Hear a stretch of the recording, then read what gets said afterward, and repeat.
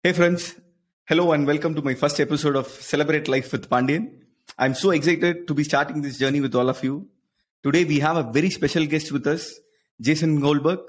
He's a mental performance and leadership coach for celebrities, change makers and CEOs. Jason has been featured in various media platforms like CBS, Fox, Mindvalley and Evercoach. He has founded multiple startups, including one in partnership with NASA and Space Shuttle program. Jason is one of the wonderful human being who can make you feel instantly confident, happy, and light just by his presence and humor. Welcome to the show, brother. It's good to have you Oh, here. man. What an amazing introduction, man. I feel like my mom wrote that as sweet as it was. Like, that was so lovely. Thank you, Penny. And I appreciate you having me here, man. And congrats on the first episode of your new show. Thank you. Thank you so much, Jason. Without our conversation, what we had in December, this might have not started at all. So thank you for that. My pleasure, man. My pleasure. Okay. Let's get started, Jason. Tell us a little bit about yourself. Sure. Do you want me to start inside my mother's womb? Because it was very dark. I couldn't see a whole lot. The internet reception inside there is terrible. There's no Wi-Fi in the womb, which I didn't realize when I was being born. No. So I was born to a single mother. My father left my mom when she got pregnant. He didn't want to have any kids, and so he just left and never came back. And so it was always just me and mom, and it was kind of just the two of us, living life together. And I'm an only child as well, so it was literally just the two of us. She never remarried or anything else. And, from a very young age, my mom is the most loving, amazing, wonderful human in the world. And because of her own upbringing, she dealt with a lot of anxiety and depression and things that she was never taught how to navigate, right? And so it just becomes her experience of life. And then me being a kid in that environment, that became my experience of life. And so stress and depression and anxiety, and for me, even suicidal ideation into my late 20s, early 30s, that became my life.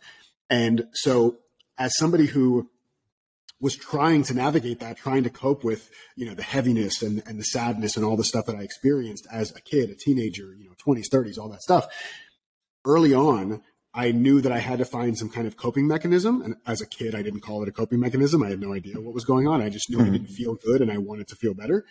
And for me, I turned to food. And so food became my coping mechanism. And so from a very young age, I was kind of the chubby kid, from a young age. And then it kept getting worse and worse and worse. And when I was 15, I was 250 pounds. And then once I got up to my late 20s, I ended up being 332 pounds, which is dangerously morbidly obese, 150 plus kilos. And it was not a good time for me, physically, mentally, or anything else. And so it really took for me, I had a great career. I was in technology consulting for 15 years and that stuff was all working. I had the house, I had the car, I had what I thought was the perfect relationship. I had all the things that you're supposed to get. And like so many people who get all the things they think they're supposed to get, it still felt like something was missing. And so I had this moment, thank goodness, I had this moment in 2009. And this is when I was director of engineering for an IT consulting firm back in Florida where I used to live.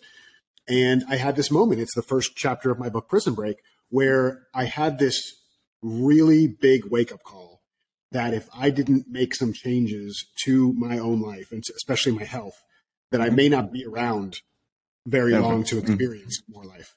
And so that became the kind of entry point for me into personal growth. So I didn't even I didn't read my first personal growth book until I was like almost 30 years old. I didn't even touch it. And so that became like the entry point for me to start working on my own transformation. How old were you, Jason, at that time? So I was 29 years old when I had like that big wake up call. And that was kind of what started me on the path of saying like, okay, I know other people in the world who have been through objectively worse things than me. And this is not to compare traumas, but whatever, everybody has their own stuff. But I felt like there are people that I knew who had been through much worse crises than I had been through. And they didn't seem to have the same level of depression and anxiety and things like that I did. And so as an IT person, and if you know anybody in IT or if you've ever been in IT yourself, you know that 80% of our job is reverse engineering, right? Looking what's already working backwards to figure out how they made it work and then go make it work somewhere else, right? That's how we did it. And so I tried to bring that same mentality and said, well, there's obviously something they know that I don't know. Let me see if there's a way that I can kind of reverse engineer the joy that they experience in my own life. And so that's when I started reading the personal growth stuff. And that was, about 29 years old. Oh, that's interesting story to listen to, Jason. And how did it all started with the personal growth, Jason? Did you pick it with your mental health, or you started with your physical health, then went on to your personal growth? How did that happen? Yeah, it's a great question. So they coincided together in that I was working on my physical health and my mental health at the same time. Mm-hmm. But the whole time I still had this, I still had a belief in the back of my head that if I just lost the physical weight, everything would be fine. Oh, right. Mm-hmm. So I'm like, oh, I'm sad and I'm depressed and I'm anxious. And yeah, there's probably some like mindset stuff to do and I can reverse engineer, blah, blah, blah. But at the end of the day, I'm like, if I just lost the weight, the physical weight, it would all be better. Mm-hmm. And so I'm going through this process. I'm working on my in between the ear stuff, the mental stuff, and I'm working on the physical stuff. And I lose the physical weight, and surprise, there's still a bunch of anxiety and sadness and stuff that's there. Mm-hmm. And so that's when I really came to the understanding that weight can come in different forms, right? Yeah. There's the physical weight that we carry around, but there's also the mental weight. There's the emotional weight. There's the financial weight, right? Worrying about money all the time, which I was always doing. There was all these different types of weight that I was carrying around. And what I realized through this whole process is the more weight that I was carrying around, physical or otherwise, the longer I would wait, W-A-I-T, the longer I would wait to go out and do the things I wanted to do in the world. I was holding myself back from putting myself out in the world, starting my first business, being more self-expressed, showing my silly, goofy side with the world, and all these things that felt scary to do. That was all the mental stuff that I had to work on. And so that's why I now really am so passionate about helping people lose the weight, but I want them to lose the W-A-I-T weight. I want them to stop waiting. I want them to get confident and put themselves out there. And that happens as a result of losing the weight, the W-E-I-G-H-T weight, the mental weight, the emotional weight, all that stuff. By the way, I'm a big fan of your metaphors and distinctions, Jason. And I've used a lot of yours for helping my clients. Oh, amazing. And one of my favorite thing is being a thermostat rather being a thermometer. Can we talk about that? That's a great one. And that's not one of mine. Thermometer versus thermostat is not even one of mine, but it's a great one, right? And I kind of talk about it in a different way. My own personal one is security camera versus security guard, right? So what I mean there is if you're watching a feed, like a closed TV feed of a security camera, and let's say it's a security camera inside of a waiting room for a doctor's office. Okay. If we look at that room as a metaphor for our consciousness, right? For our awareness, for our life. Okay. That room encompasses everything that could possibly happen. People, places, things, feelings, emotions, it's all in there. But the room itself, the room that all this stuff is contained in, it has no problems with anything that's inside of it, right? Like in my room right now where I'm at, this room doesn't care what kind of couch I put into it.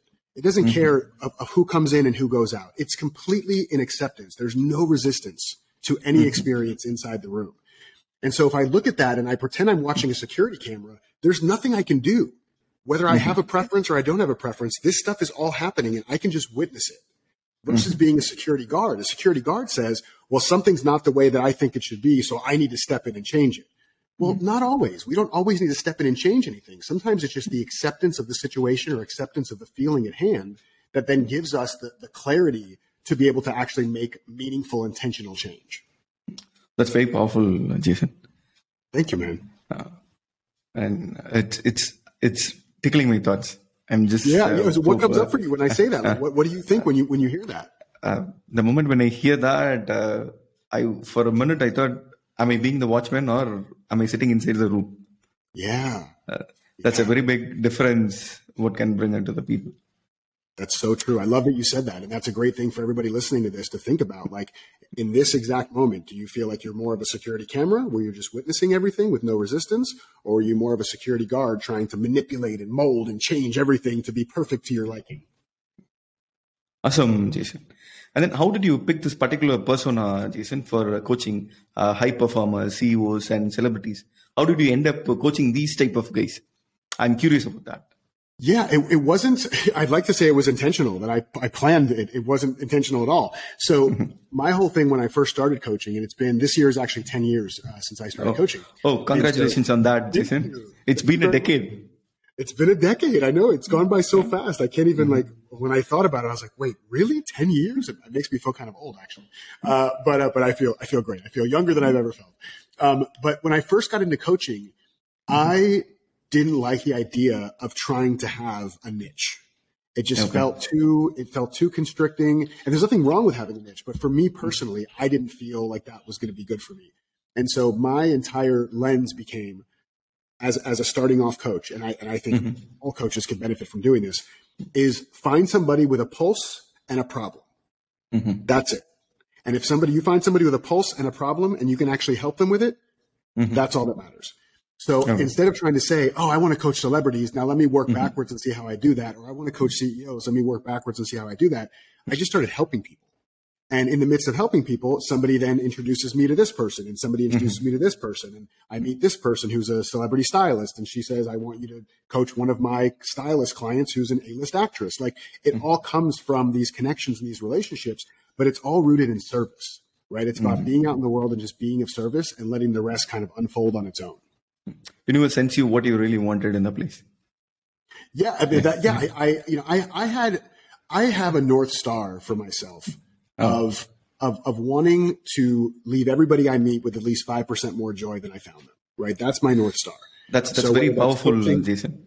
Thank you, I appreciate that. Yeah, and everybody can create that for themselves, right? Like, I want everybody that's listening to this to think about, like, what's the thing that you want to leave the world with either 5% more of or 5% less of, right? Because for me, I say I want to leave people with 5% more joy, but at the same time, I want to leave them with 5% less suffering, right? Because those two things kind of are different sides of the same coin. And so when I really anchor into that, then it makes it much easier to decide what actions I'm going to take. Because I just ask myself, does this contribute to my mission of leaving everybody I meet with at least 5% more joy than I found them? So listening to that particular thing, Jason, I'm just a little curious about this. When you said suffering and joy, do you think people, when they remove suffering, the joy increases? Can we take it that way? Is that what you're trying to do? Yeah, I think so. I remember one of my teachers saying one time, he was talking to a student, and she was trying to understand, happiness and unhappiness and where it comes from and how do you source it and everything else. And he takes her through kind of just a self-inquiry to really kind of look at her beliefs. And at the end, he says, what do you call the experience when you can't find the unhappiness anymore? And she goes, I don't know. And he goes, it's called happiness. Oh, like when you can't find unhappiness, what's left is happiness. And so in some ways, I feel like what you're saying is the same thing there. It's like, the absence of suffering means joy. Now, at the same time, I don't want to say that full stop, because I do believe that there is some level of suffering that may be required at some point, right? I want to reduce the unnecessary suffering, but there's some level of suffering that I think is actually healthy and can be helpful. The key here is to understand, and this can be a very challenging thing to do, but it's a practice that I try to do myself, and I would invite anybody else to try as well, is to understand that there are different flavors of joy. Because I think when people think of joy, they think of joy, exuberance, I'm over the top, oh my God, I'm so happy, my life is amazing. That is one form of joy. But there's also the joy of just being contented and peaceful. There's the joy of knowing that you did something good to be of service to somebody else. There's the joy of understanding that you have the mental capacity to learn from something that didn't go the way you wanted to. And so the more we can expand our definition of joy, it becomes much easier to actually experience joy. Oh, well. Awesome. What's your definition of joy, Jason, at this moment?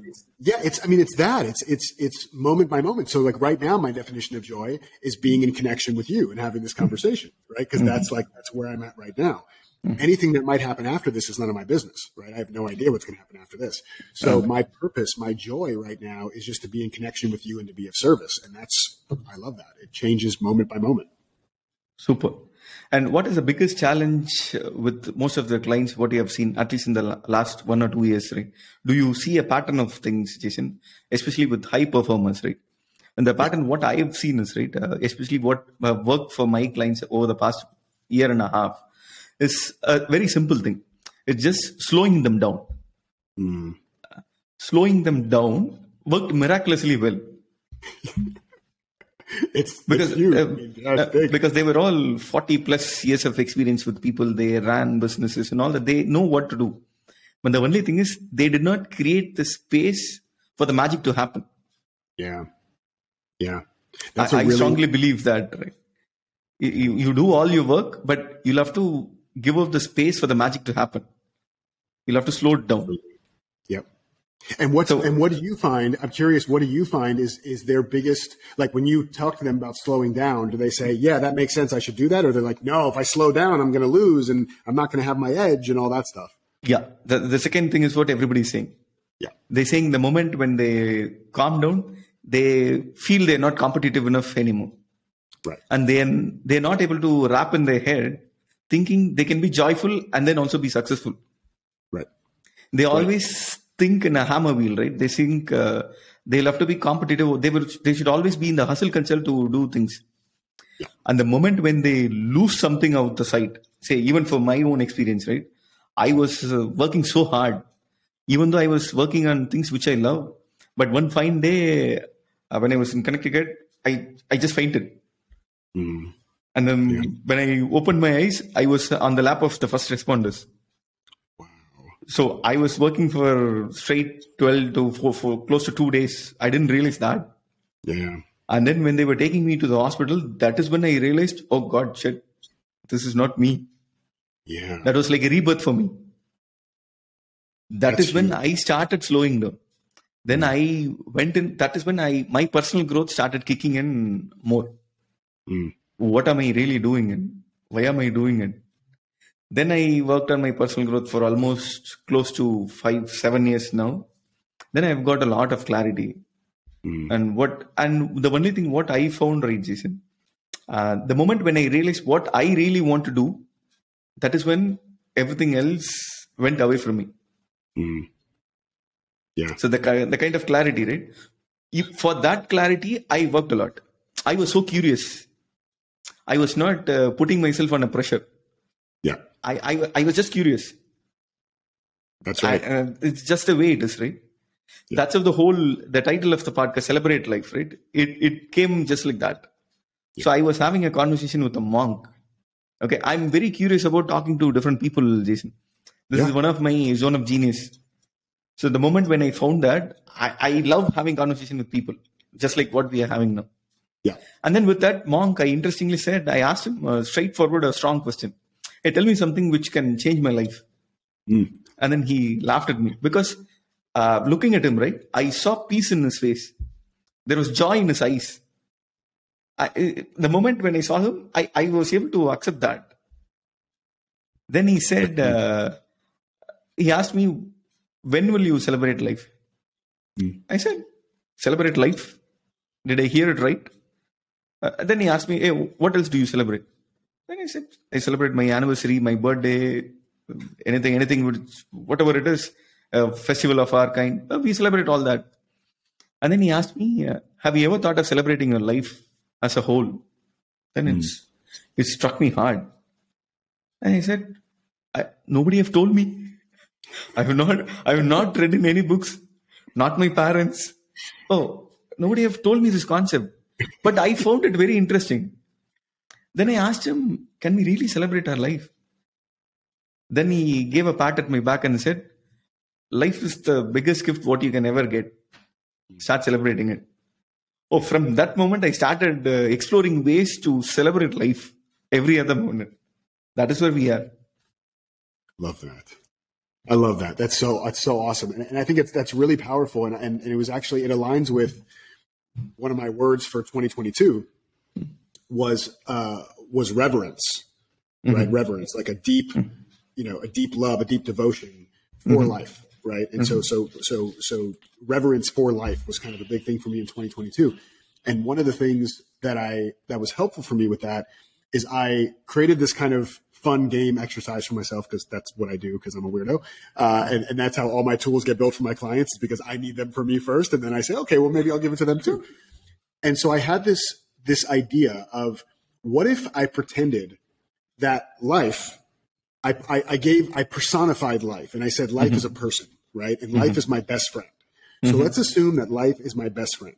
And every day when I wake up, it's life's birthday, right? Oh. It's like it's my best friend's birthday. Now, I don't know about you, but my best friends, sometimes on their birthdays, they want to do stuff that I could not care less to do. Right. Like, come on, guys, let's go, bungee jump. Let's go, paragliding. Let's go do a pub crawl and drink beer all day. And I'm like, I don't want to do any of that. But it's my best friend's birthday. And if that's what my best friend wants to do on their birthday, then that's what I'm going to do because I want to celebrate them. And there are other days where my best friend wants to do exactly what I want to do. And that's awesome. And I get to celebrate that. And so the more I kind of like tease that apart and really make life into something, life into an object, which kind of goes against a lot of the things I typically think. But in this particular example, it works well. If I make life a person that's my best friend, then no matter what life brings to me, I can just say, well, that's what my best friend wants. I love my best friend. So let's go. That's an interesting way of seeing things, Jason. Putting yourself in front and then giving a persona and then working on it beautifully works.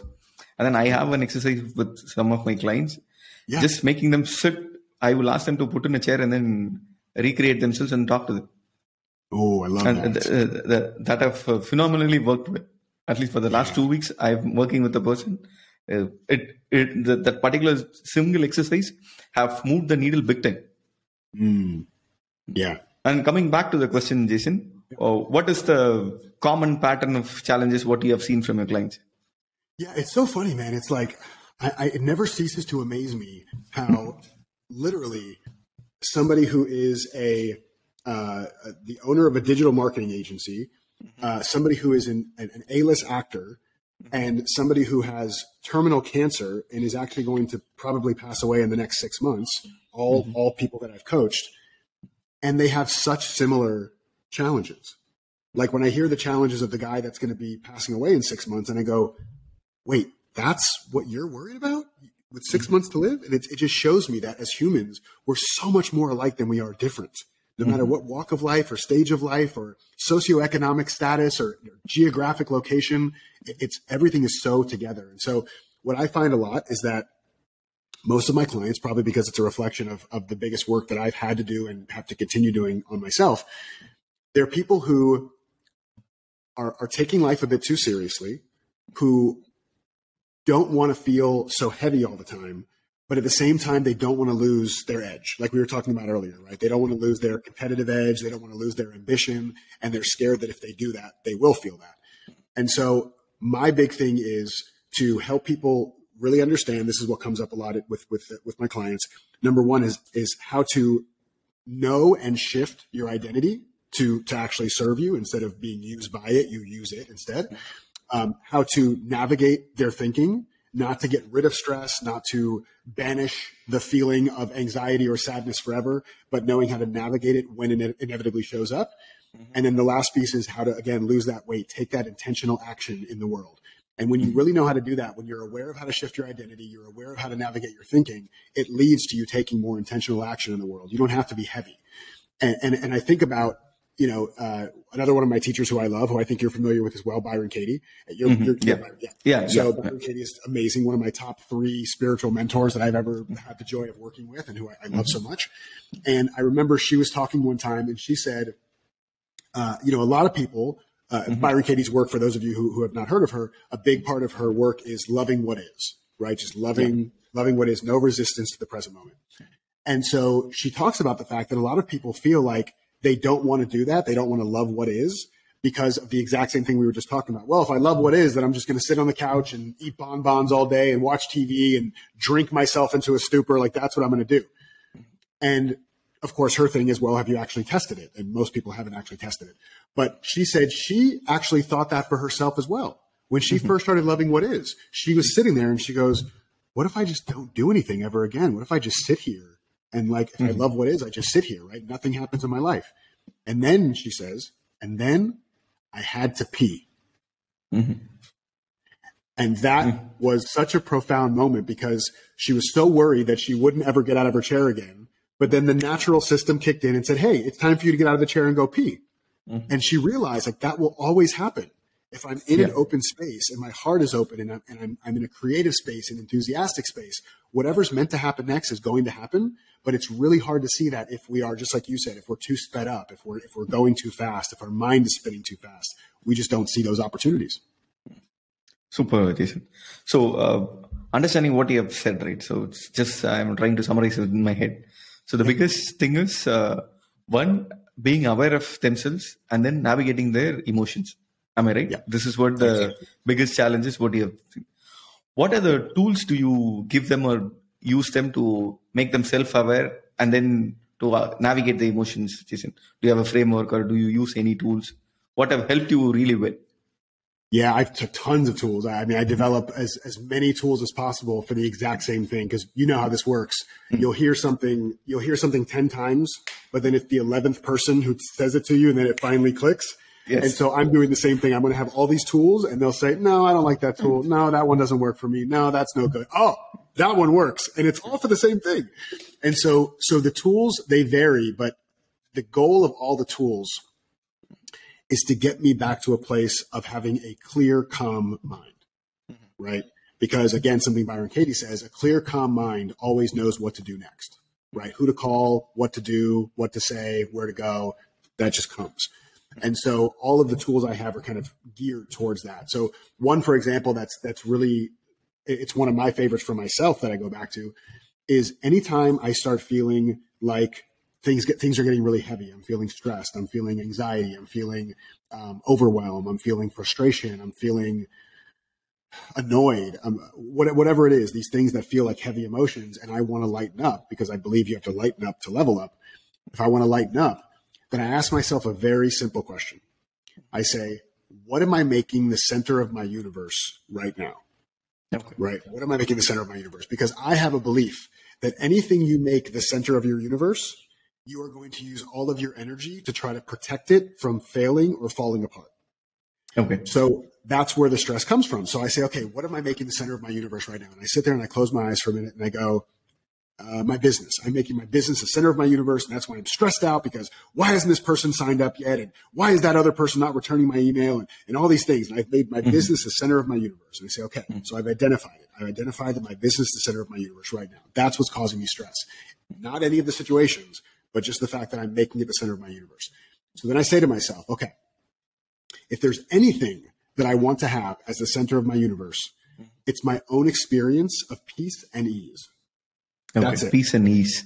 Peace and ease. So in that moment, I say, okay, what am I making the center of my universe? My business. And I say, okay, what would it look like instead to make my own experience of peace and ease the center of my universe? And just by asking myself that question, I feel like a relaxing. I feel like it's not like I go from being super stressed out to being super blissed out, but there's something shifts, and I feel less tight in my chest. I feel less contracted. My thoughts start slowing down a little more.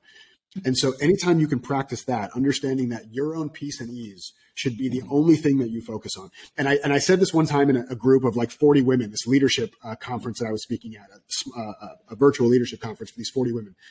High-powered, very successful. And I share this with them. And one of the women raises her hand and says, okay, so I make my own peace and ease the center of my universe. Then my kids don't get fed. My employees don't get paid. My work doesn't get done. That's what happens. And I said, well, I mean, I guess that's one option that could happen. But I know for me that if I have a kid and the kid needs to be fed, or if I have work that needs to be done that's not being done, or if I have employees that need to get paid and I don't have payroll, that doesn't contribute to my own sense of peace and ease. That goes against my experience of peace and ease. If I focus on my own peace and ease first, then I can, with peace and ease, feed my kid. With peace and ease, do my work. With peace and ease, make payroll. And so it becomes the source address. Like if a GPS, you have a source and a destination. The source address becomes your own peace and ease, and then you go out in the world and do whatever you want to do. So the biggest fulcrum or the core of living a stress-free for high performance is making the universe's peace and ease, center of the universe, right? Yeah. And operating from that. Do you think will this work with everybody, Jason? For a person like me, it works. Because only when I'm at ease, I can perform better. If I'm under the pressure, I can't do things at all. And then something which struck me when we were talking about the stress, right? I was having a conversation earlier this week with a client, and he also gave me the same reason. So he was talking about the same thing, saying, if at all I leave everything and then he said, it's making me happier. It makes me calmer. But on the other side, my brain jumps in and then says, hey, will you be able to meet the target? Will you be able to put in the salary for all the employees? Can I grow? What is it? And that moment, something struck me very hard. I felt we need something called good stress, right? Stress is not always bad. And then at that particular moment, something hit me like this. See, for us to move forward, right, we need some kind of force. We cannot call them bad, because if you have your intentions to move forward, there should be some force which can be good. It can be in different forms of stress, right? Like you said, if I have to feed my kids, yes, I'll have to move. If I'll have to feed my employees and move, yeah, we'll have to move. But ease and peace, it sounds good. But will it work with everybody, Jason? Can we take that as a statement for any high performance? I would never say that, because people are they're different. They're nuanced, right? So their experience is very much the same as everybody else's, but the means by which they connect to a specific tool or methodology to reduce that stress or reduce whatever, that's going to be on them. The fun thing, though, to look at is that the people who will often say, and I would say this too, back in the day when I was in IT consulting, I would say, no, I like the crazy pace. I like the frenetic everything and how it's yada. That gives a dopamine rush for you to run. Like dopamine rush, 100%.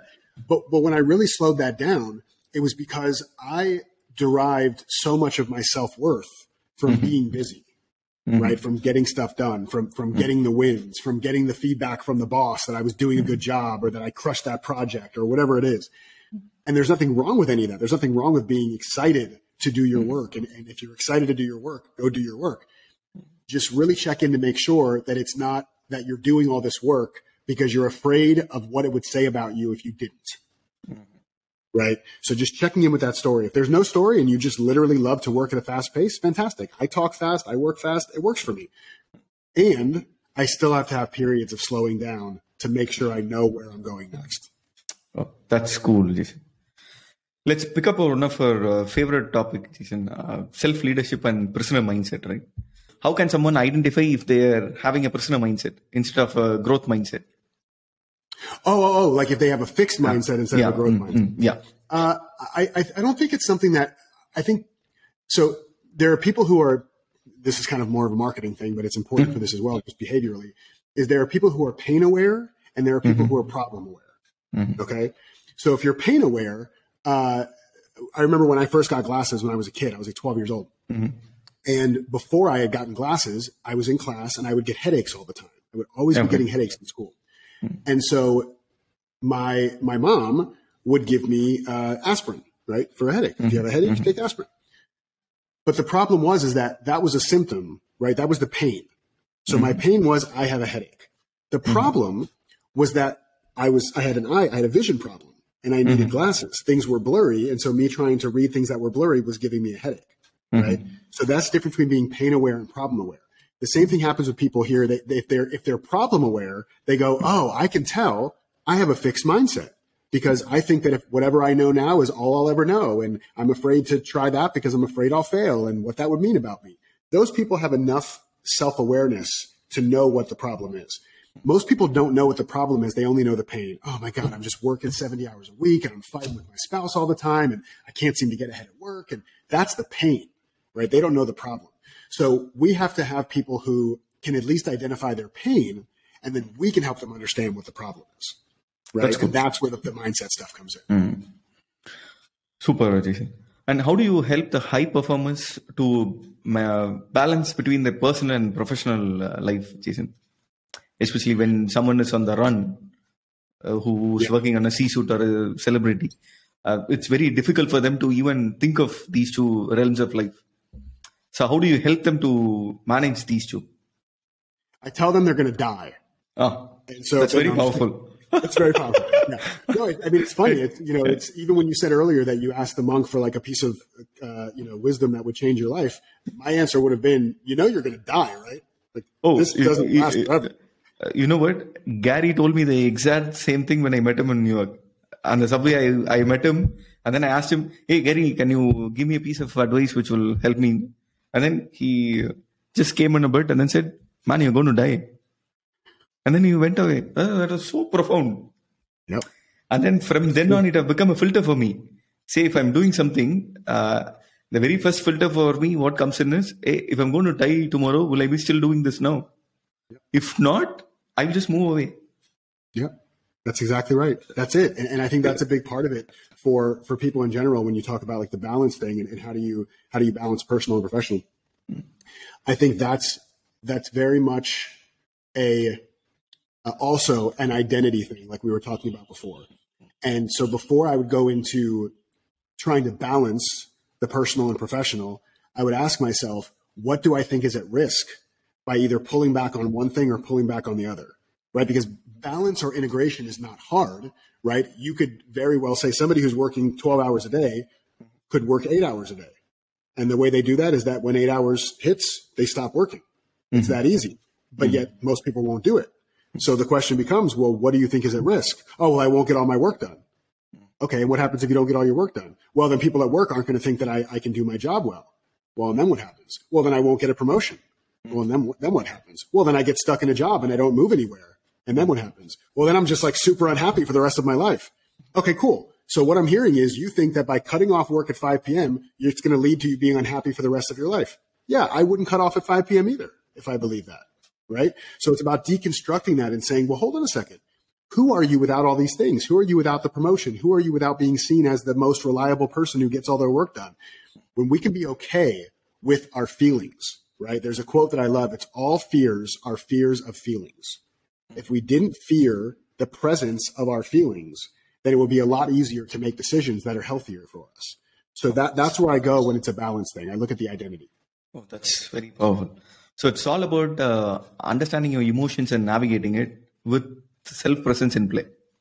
Yep. Is it a fast statement, Jason? Whatever we are talking about, it's all about that. That's what even I have understood about my own life, right? This is the area where I am working as a person and I'm a coach and all that stuff. Yep. And that's it. How important is fun for anybody in life, Jason? I see you. See, the moment you get onto a stage or you come into my show, wherever you project fun as the source of your center of universe. When somebody else sees you, your center of universe is fun. I love that. Thank you. That's a great reflection. I appreciate that. Thank you very much. That is what is being seen. At least for me, I see you that way. Right from your images, right? Even on your quotes, right? The images, what you use, that reflects fun. Yeah. That brings in peace and ease when somebody sees it. Yeah. Correct? But not many of them know this. Yeah. How do they make fun an integral part of their life? Yeah, you have to, at least for me, it's one of those things where this is part of my weighting, W-A-I-T, weighting, having carrying around that weight was when I first started coaching 10 years ago now, as we were talking about earlier, I thought I had to be this very polished, buttoned up, like I was in a suit, and I would do videos where it was, very like serious and professional. And I had this fear that if I really allowed my true self to come through, which was funny and silly and all these things, if I really allowed that to come through, then people wouldn't take me seriously, right? Mm-hmm. Nobody would want to hire me. Who wants to hire a guy who's making jokes to come speak at their event or work with their company or work with their team or coach them individually? Who's going to want that? And it wasn't until I gave myself permission and realized that that's the exact thing that is a differentiator for me. That's my unique competitive advantage. Other people can have it too as well. I'm not the only one. But in my space and the way I do it, that's my competitive advantage. And so I started allowing that to come through more. And so I don't actually think it's something that I don't think there's anybody in the world. Well, I shouldn't say anybody in the world. Anybody in the developed world, of people that I've met at least, for whom they didn't experience fun, unconditional, unleashed fun when they were kids. So they know how to have fun. Yep. They know how to have fun, right? The problem is that it gets beaten into us over and over again. No, fun's for later, fun's for later, fun's for later. But later never comes, right? Or when it comes, it's when you're 80 years old and you've retired and now, you can barely go do anything, right? Because you're 80 years old. Although nowadays, be very healthy and you can do a bunch of stuff at 80 years old. So I think the big thing here is to start giving ourselves permission to say, what if, and this is a big what if, but I want people to really think about this for themselves. What if me prioritizing my own joy or me prioritizing having more fun in my life, what if that is the secret sauce to me being more successful in my relationships, in my health, in my business? Like, what if that's not a part? What if it's a part of being successful, not apart from being successful? Oh, that's interesting. Because even for me, right, I'm taking it that way. Without being fun, I'm not able to move forward at all. So earlier, like you said, I was postponing things, saying, hey, once I did this, then it'll be a part of it. Then later I understood life is all about journey and it's all about the experiences. So what I have in my control is in the moment as we are speaking. Even in this moment, we have past and future. Yep. It has a beauty. 2 minutes or a minute back, we were in our past. And then we are navigating to this is what is in our control. So that's how I started moving it, Jason. What kind of routines or ritual do you have to keep up this energy, Jason? You will also have your dull days. So how do you refill your energy, or what kind of rituals do you have to refill that? Yeah, totally. So I have a couple things. So one is kind of my own internal, alone, individual kind of routine, and then one is kind of involves others. So the one that involves others is easy. It's just making sure that I spend time with people that I love. People that I can, and it's not just people I love, it's people that I can be whoever I am in that moment, and that's okay. So when I'm thinking about this guy, I met with a few friends last night for dinner, and I was in a really good mood. I was in good energy, good, joyful kind of state, all that stuff. And so that's what came in the room. But there are other times where I've been sad. I've been depressed. I felt really dark and deep, and I can show up with that in that room too. I don't have to mask it and just pretend I'm in a good mood if I'm really like hurting inside. And so it's really important for me to have people around me. It doesn't have to be a lot of people. I could count on one hand the number of people that I feel that way about, like at a really deep level, but that's enough, right? If you have that, it could be one person. But I believe that everybody, every single one of us, we have to have at least one person in our life that will accept us no matter how we show up.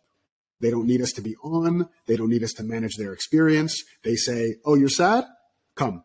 Oh, you're happy? Come. Or you're stressed? Come. Or you're anxious? Come. It's all welcome, right? So that's one part of it that's really very important for me. And that's hard sometimes to prioritize that. Again, if you're working and you're trying to get all the things, oh, no, I'll see my friends later. And I remember that was me a few years ago, and I had this morning affirmations that I would kind of say to myself. And one of them that I added in there was, I am easily making time to spend time with family and friends. Spending time with people I love is never a burden, right?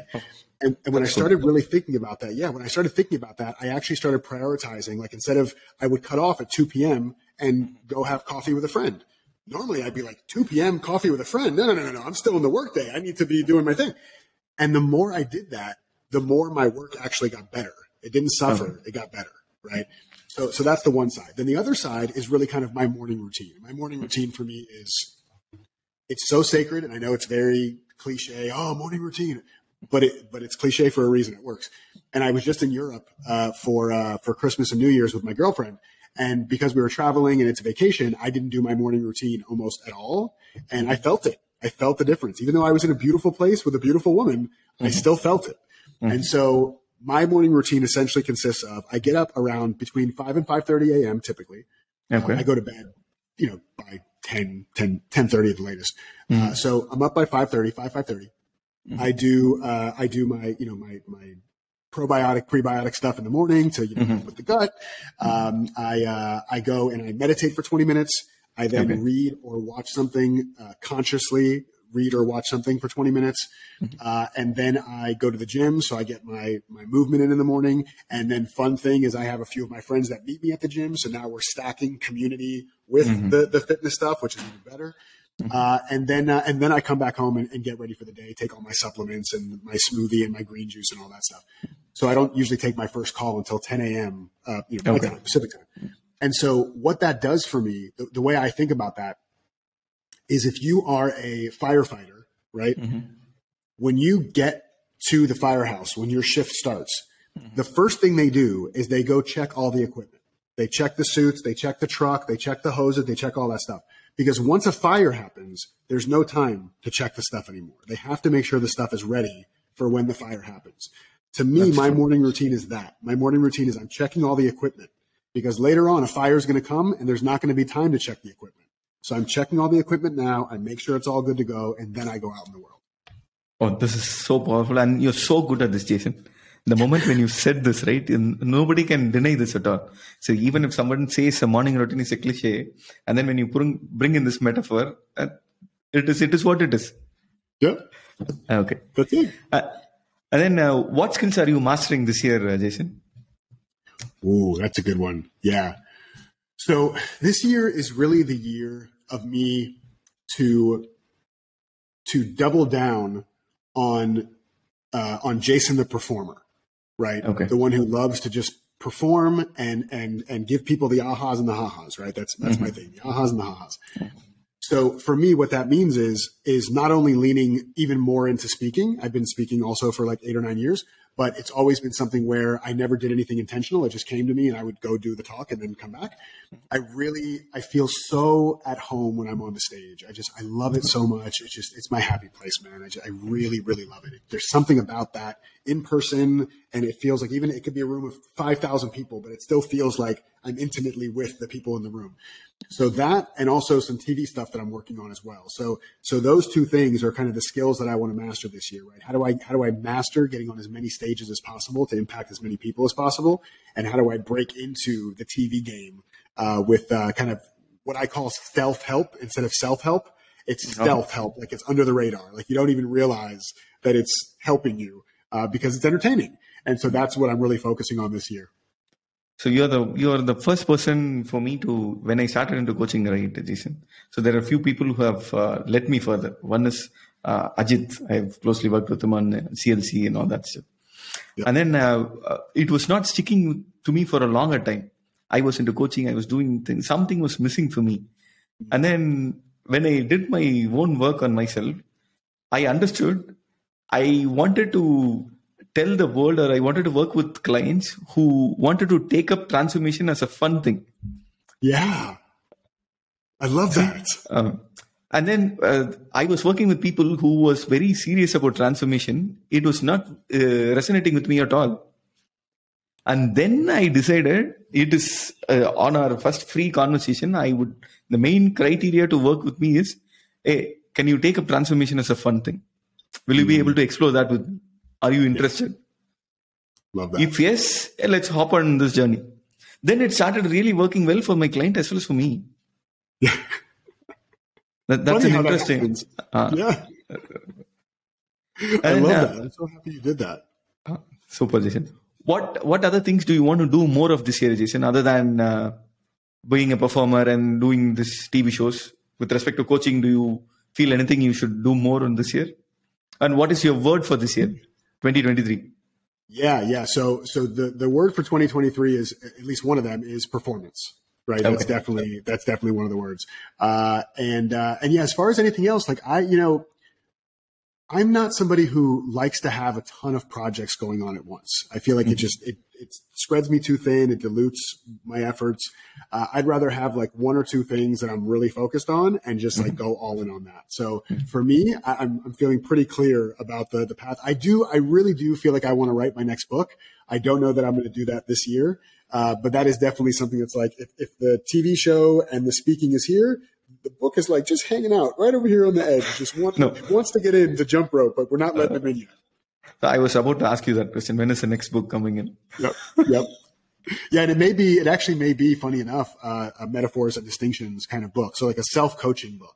So you could open up this book, and depending on what it is you were struggling with, you would have a list of stories, metaphors, distinctions that you could use to coach yourself. If you have to pick up one or two coaching tools for the rest of your life, right, Jason, what will that be? So yeah, one of them is the center of the universe thing. That always does something for me. And the other one is this understanding of the level to which our consciousness sits will dictate the amount of possibility that we can see, right? Mm-hmm.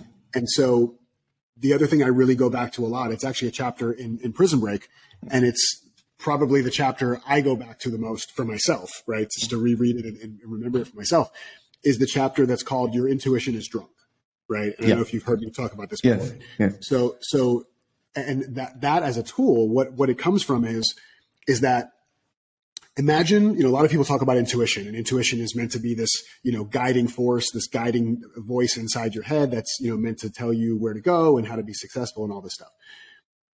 But sometimes what we think is our intuition is just fear, right? We think it's, my intuition tells me I shouldn't take that job. But if you really look deeper, you may see that you're in a stressed out state. You're feeling worried about making the wrong decision, or you're worried that what if I leave this job and I actually don't like the new one, and then will they take me back at the old one? And now it's not intuition anymore, it's fear. Mm-hmm. Mm-hmm. And so this whole idea of your intuition being drunk, the metaphor that I've created for this is, imagine that you have somebody in your life, a mentor, a coach, a family member, a friend that is always there for you. Anytime you need something, they're there for you. They always give you the best advice. They always have your best interest at heart. They always guide you in the direction that's going to be best for you. And one day you're really struggling with something. You're really, really stressed out. And so you say, okay, I need to go get some help from this mentor. So you go over to their house, you walk in the door, and you find them on the floor completely drunk. Just drunk out of their mind, slurring their words, their drool coming down their face. I can imagine that. Yeah, you can imagine. Yeah. Would you ask that person for help on what your problem is right now? Absolutely not. Of course not, right? And that's what happens when we ask our intuition for help when we're in a low state of consciousness, when we're stressed, when we're anxious, when we're whatever. It's like asking a drunk person for advice. If that was really happening in real life, what would probably happen is you would say, oh my goodness, this friend of mine who's always there for me, they're in trouble right now. I need to help them. Forget about what I have going on. Let me sit with them. Let me nurture them. Let me take care of them. And then once they're sober again, if the question still is there for me, then I can ask them the question, because then they'll be sober again, and then I can trust what they say. And so just noticing when your intuition may be drunk, when you're at a low level of consciousness, if you have all this self-talk that's telling you you're not good enough, you suck, you should have figured it out by now, why isn't this working? Whatever stuff that is, that's not your intuition. Your intuition will always be kind. It may be confronting, but it'll always be kind. And so if that's the kind of messages you're getting, ask yourself, okay, is this actually the time for me to make a decision? Is this actually the time to ask myself for advice? Or do I need to let my system settle so that my consciousness level rises, and then I can ask my intuition what it is that I want? So that's a big tool for me as well. So good, Jason. And I will pick this intuition thing for me also. I'm looking at that. The moment when you said that, right? The most important thing from you, Jason, whenever you were giving us a metaphor or a distinction, right? It is easy for us to just picture that right in front of us. That is one thing which you do very powerfully, Jason. I really wanted to tell you that, because I've read the same thing in the book. But the moment when you're saying, right, I saw my coach lying that way. Yes. And then for a moment, I also saw myself lying that way. Well, now I want to picture Steve Chandler laying on the floor drunk with drool coming out of his mouth. That's cool. That's awesome. Okay. Jason, can you suggest 3 things that people can do to transform their lives in 2023 to make it the best year and celebrate their life? Number 1, stop putting so much pressure on yourself for 2023 to be the best year of your life. That's number 1. Yeah. Number 2, don't take life so seriously, because none of us are getting out of it alive. And number 3, if you focus on being of service, a lot of the ego crap just takes care of itself. Super. Thank you, Jason. If at all you write a book, right, Jason, about your biography, what will you name it? Ooh, like my life story? Yeah. Pass the donuts. No, I'm kidding. Let's see. No, for a minute I thought, pass the donuts. Oh, that sounds cool. It could work. Maybe it would be that. That's a great question. Maybe I would call it the not so serious life. Not so serious life. Yeah. That's cool. Yeah. So you've crossed so many seasons of life. You have evolved so many things, right, Jason? At this moment, what would be the younger Jason be proud of? Ooh, it's a really, really funny that you asked me that question, because this morning during my meditation, what occurred to me was that I fully love the person who I am now more than I ever have before.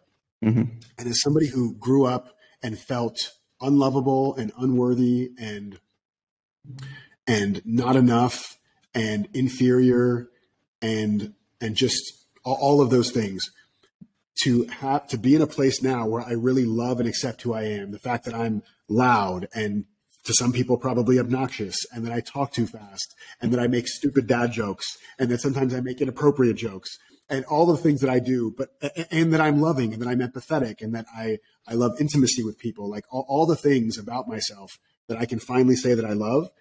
My younger self would probably really love to see that we finally got to a place where we don't feel unlovable anymore. That's very powerful, Jason. Thank you, man.